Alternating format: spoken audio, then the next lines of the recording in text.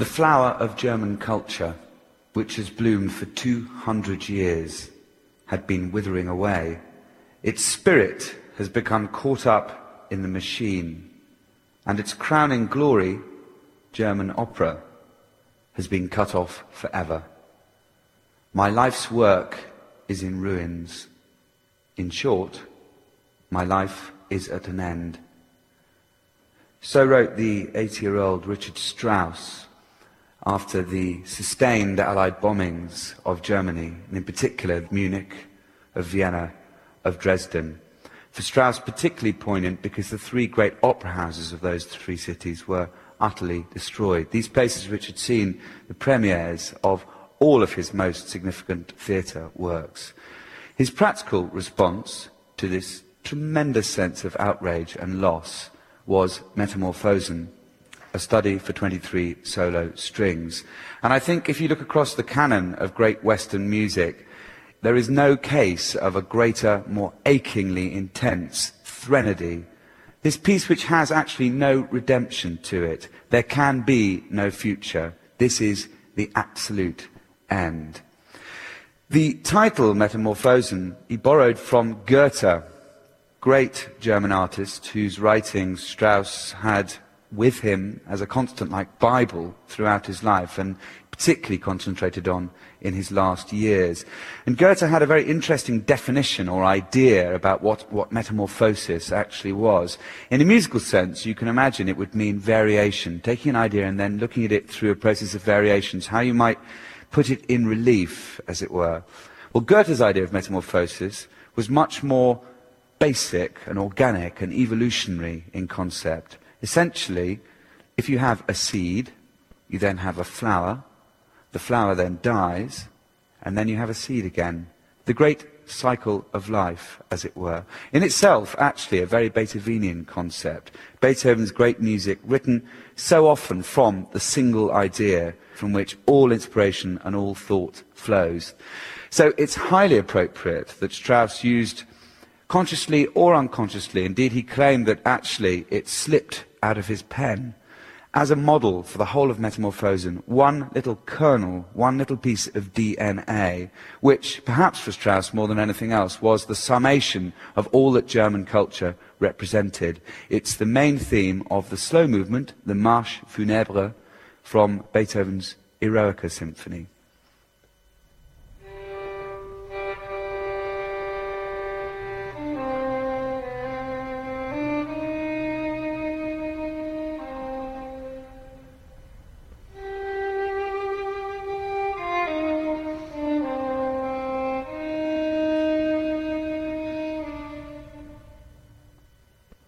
Now, if we just dwell with that theme for a short moment, it's in a deep, dark, rich, and at the same time quite naked C minor. It has the interval of a fourth right at the start, from the G to the C, which is absolutely key for Strauss. The rhythm, particularly that falling figure when you get yabba, baba, and just the whole kind of shape of it. And again, Strauss, very Beethovenian in his approach here. He doesn't necessarily just take that theme and quote it verbatim. He uses the shape of it, or the shape of essential qualities within it, to form his own tapestry of sound. Let me show you how Metamorphosen actually starts. Very darkly in the lower strings. You get immediately the rise of the fourth in the top cello part.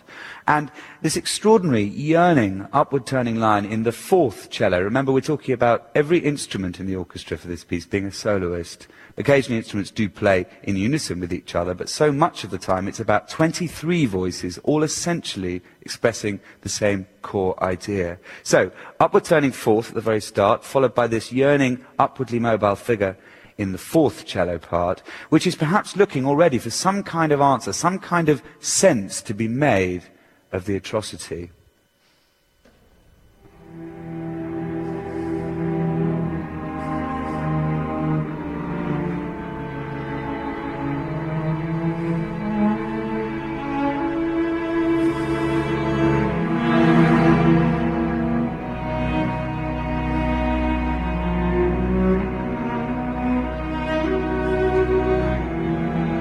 Listen to this chord progression.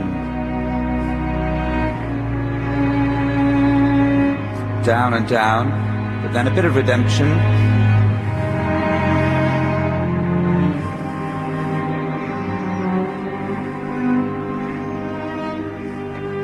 I think you can hear how much he's already in Beethoven's world, already absolutely in that shape, that motif, the model from the Funeral March. Then another alternate idea, still coming from the same place, emerges in the fourth and fifth violas.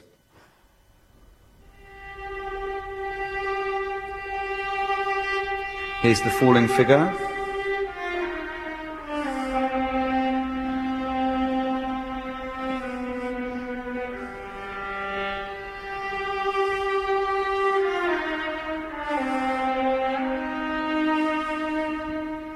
Now let me put that in context with what lies underneath it. Again, these constantly shifting harmonies, either moving together upwards or together downwards, or moving in contrary motion. In other words, where the lower instruments are going down, say, and the upper instruments are going up.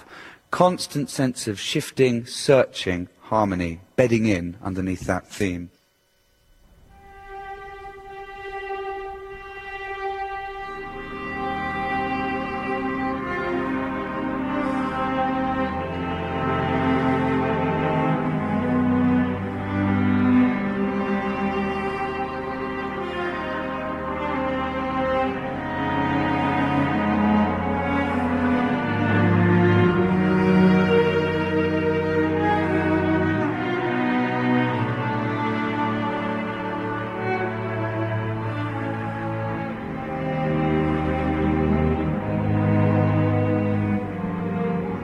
Now, he keeps with that idea, and again you can hear how, it has the hallmarks of Beethoven about it. 3 repeated notes. So often you find that in Beethoven, finding extra intensity through the very, very same sonority.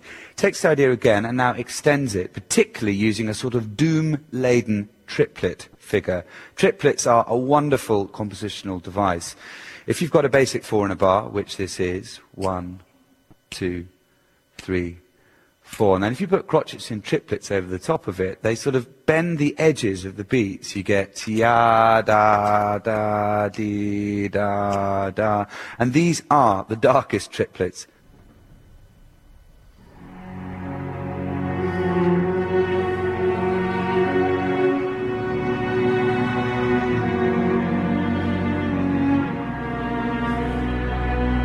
Here come those triplets.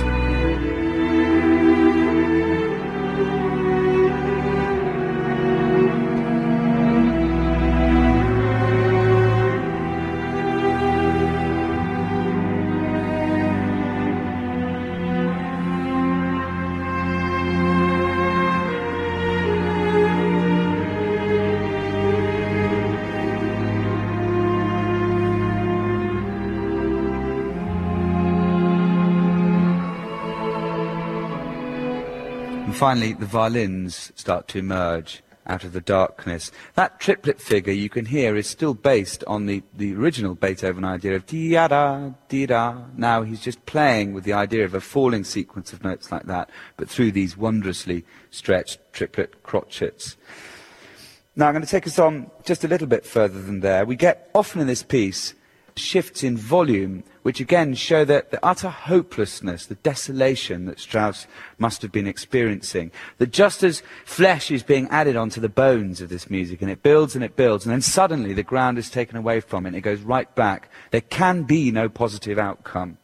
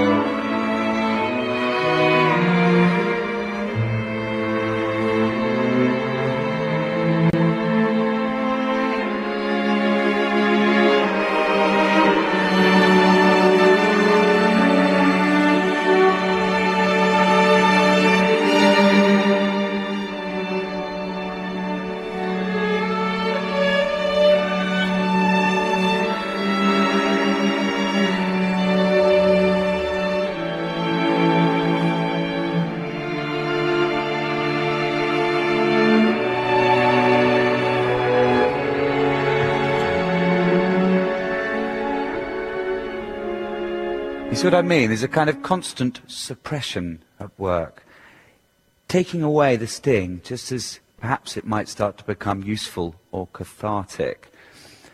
Let me show you now a further extension to this idea, and the climax of this first section as it draws to a close. This piece is essentially in sonata form, even though it seems to have a formlessness about it, that it's a constant proliferation of ideas, no holes, no pauses really of any sort. That being said, you get an adagio, which we've been exploring, this slow opening material, then you get a central faster section, which we'll get right into in a minute, and then a final closing adagio section. Here's the climax then to the first section.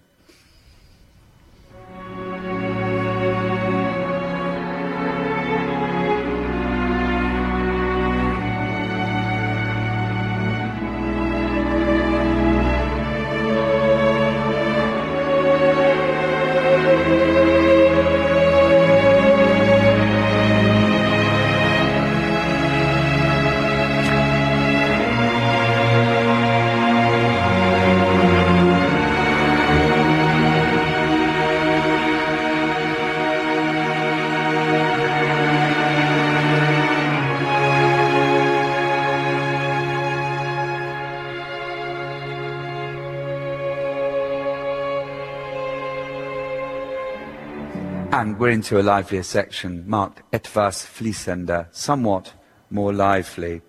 So you got that sense of that drawing to a close, that first section, gradually being elongated, stretched out, the tension increasing, through which there must be some kind of relief. And this etwas fließender section gives us exactly that. It's made up of two contrasting elements. Firstly, what you hear in the cello, violas, and the eighth violin, which is a variation on that doom-laden triplet figure we were looking at just now.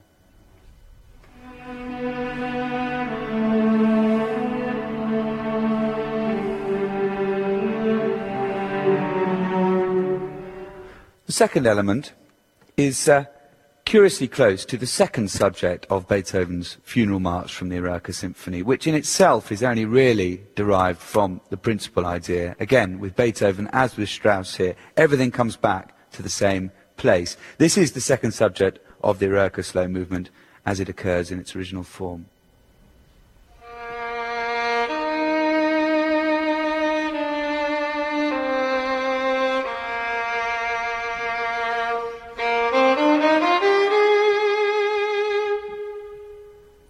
So again, you've got the interval of a fourth, diam-bam, at the start of that, so integral to the whole formal design for Beethoven and here for Strauss, but also that upward turning figure in the second part of it, which is exactly what he uses, if you like, as perhaps an unconscious model on which to base this motif which first violin, fourth cello and second cello have.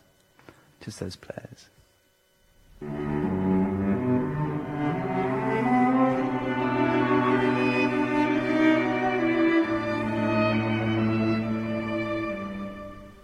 So you get this sense, if we put it all together, this lively section begins, Strauss, the consummate master of contrast. The first section was heady, rich, almost indigestible. It's also very Goetheesque, I suppose, because there's a constant metamorphosis here at work, metamorphosis of life, renewal, regrowth, perhaps picking yourself up.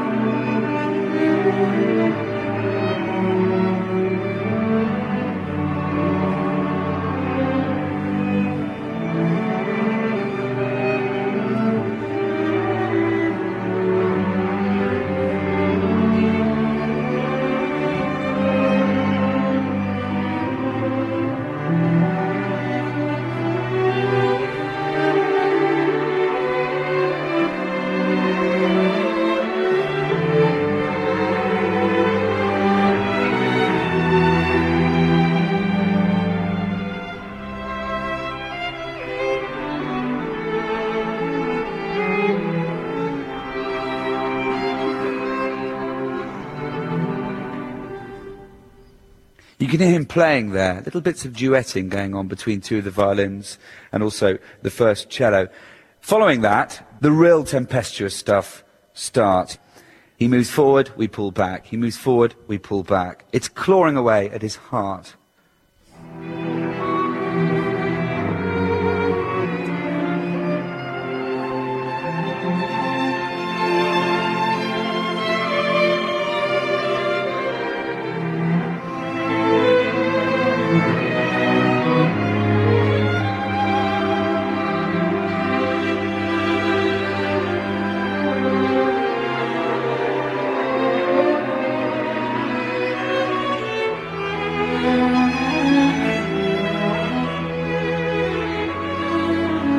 We're firmly in the world of E major now, which is the tonal center for this section of the piece, the outward adagios, both at the beginning and at the end, being absolutely drenched in C minor.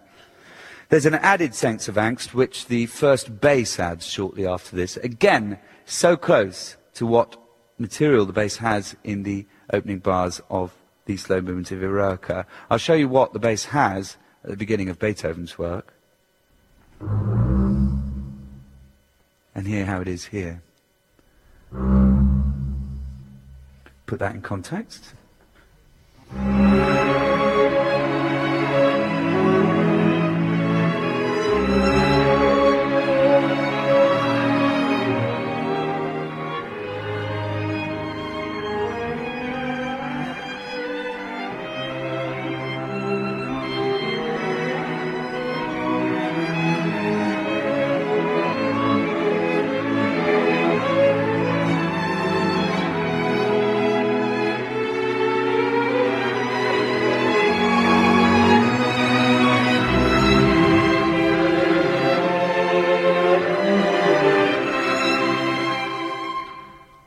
Some temporary feeling of catharsis, perhaps, but still not in any sense a peak.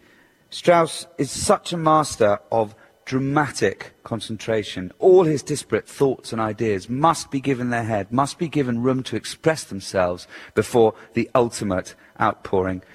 And where there was drag in the da-da-da-dee-da-da-da-da figure, that is now actually propelling us forwards. Having been a kind of backward-glancing idea, it's now driving us further and further to the abyss. And you can hear here all the elements of the piece so far. It is a compositional tour de force.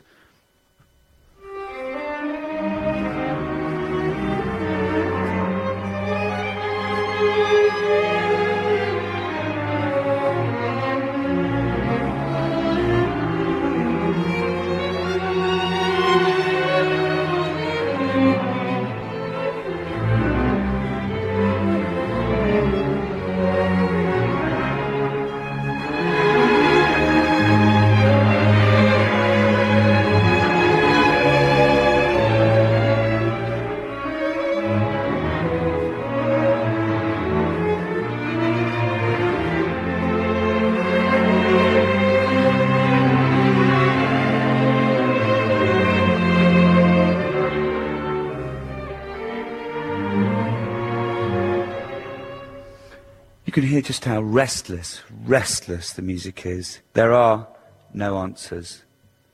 Slightly later on, we get an almost crazy outburst or articulation of rage. Mad, feverish semiquavers in certain of the instruments, the first viola, the fourth and sixth violins, full of fourths, incidentally, and a kind of toxic chromaticism. There's an emotional rawness, which is very unusual in the civilized world of Strauss's later years, where, generally speaking, he was looking at moving problems aside, or at least finding contrasts and other points of view, as kind of a genteelness about so much of the composition of his last years. This music stands out like a sore thumb.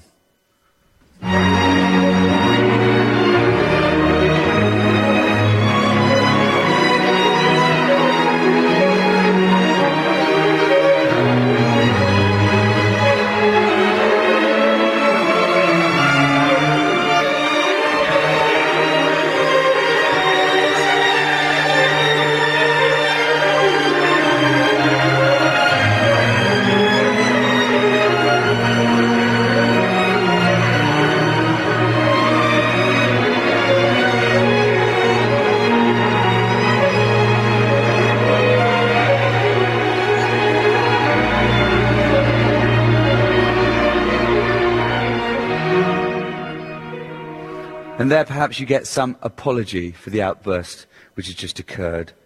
Now he's piling on the heat, moving to the end of his middle section.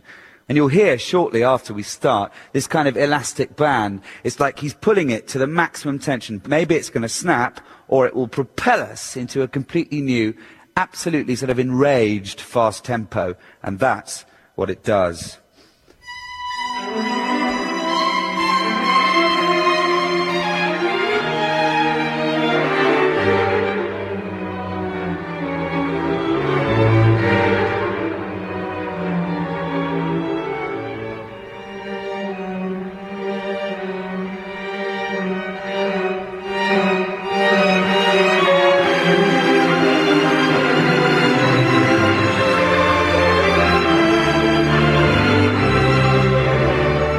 There it is, the ultimate outbreak. You might say his absolute fury at what he described as the 12-year reign of bestiality under the greatest of criminals.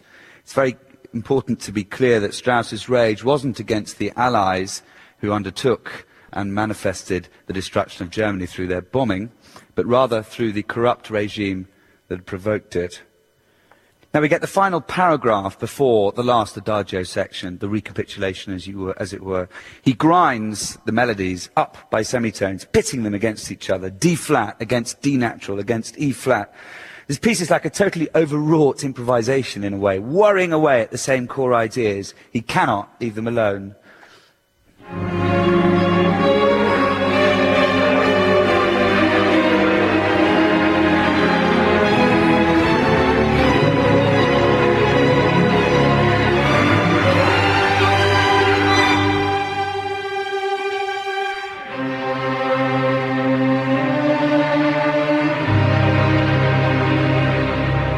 Here it comes, restatement of opening material. Never has C minor been bloodier or more brutal.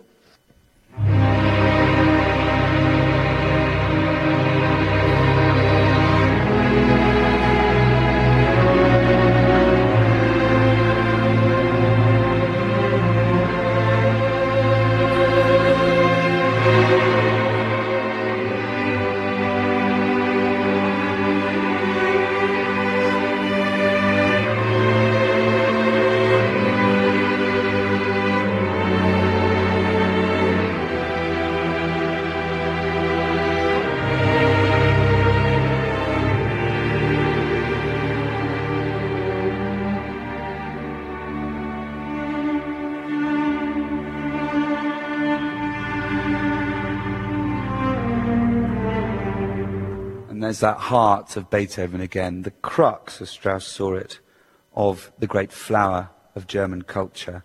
Listen to it when it occurs just shortly thereafter. There's a bolder, colder accompaniment to it now. Perhaps we're wiser after all the shouting.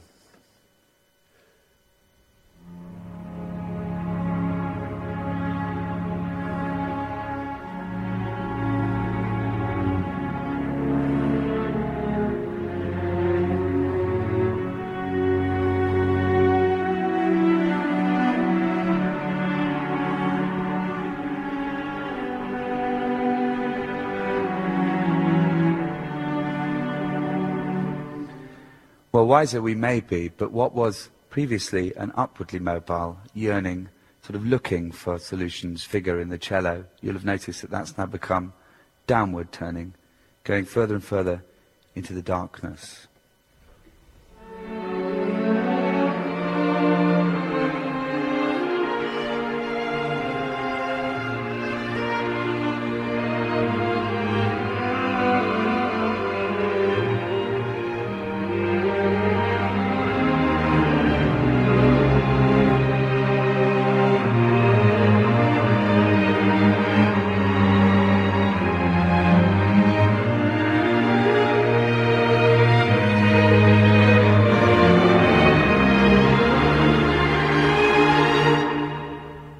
And he starkly and brutally stops the music dead there. This threnody mustn't become easy or overly fluid. And then we get the final section at the end of the final section, which you might call a postscript. It's essentially the coda of the piece. After that abrupt stop, we come back in full force.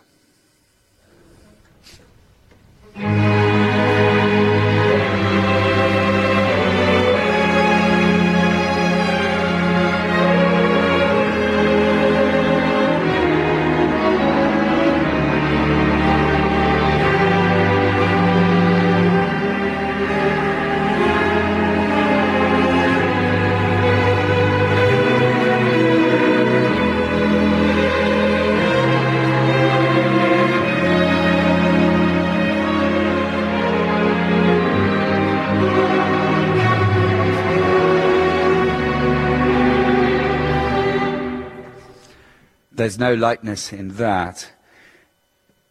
You can see from all of this why Strauss was unable to attend the first performance of this piece. It was premiered in January 1946. He attended the rehearsal on the evening before the concert and apparently took the baton and conducted splendidly, so the players said at the time, thanked the players and then left. Altogether too personal and too upsetting for him to experience in a live context. And finally, right in the closing bars of the piece, he writes in the lower cellos and the basses exactly the quotation from the Funeral March of Eroica. Over the top of it, Strauss lays his melody, which becomes like a kind of a mirror to it. It's almost like Beethoven's theme is to Strauss's, like its external soul at long last. We've been waiting the whole piece for this.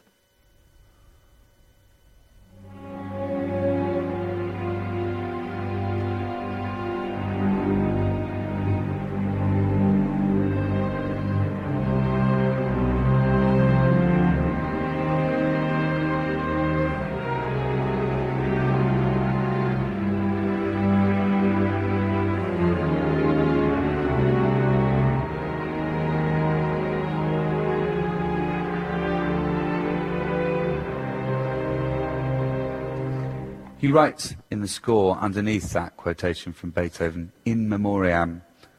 You might say it's his epitaph on the catastrophe of Germany's cultural and physical disintegration. The inconsolable sense of sadness and pain that Strauss felt at the horror of loss, ultimately, of man's inhumanity to man. Time for some questions.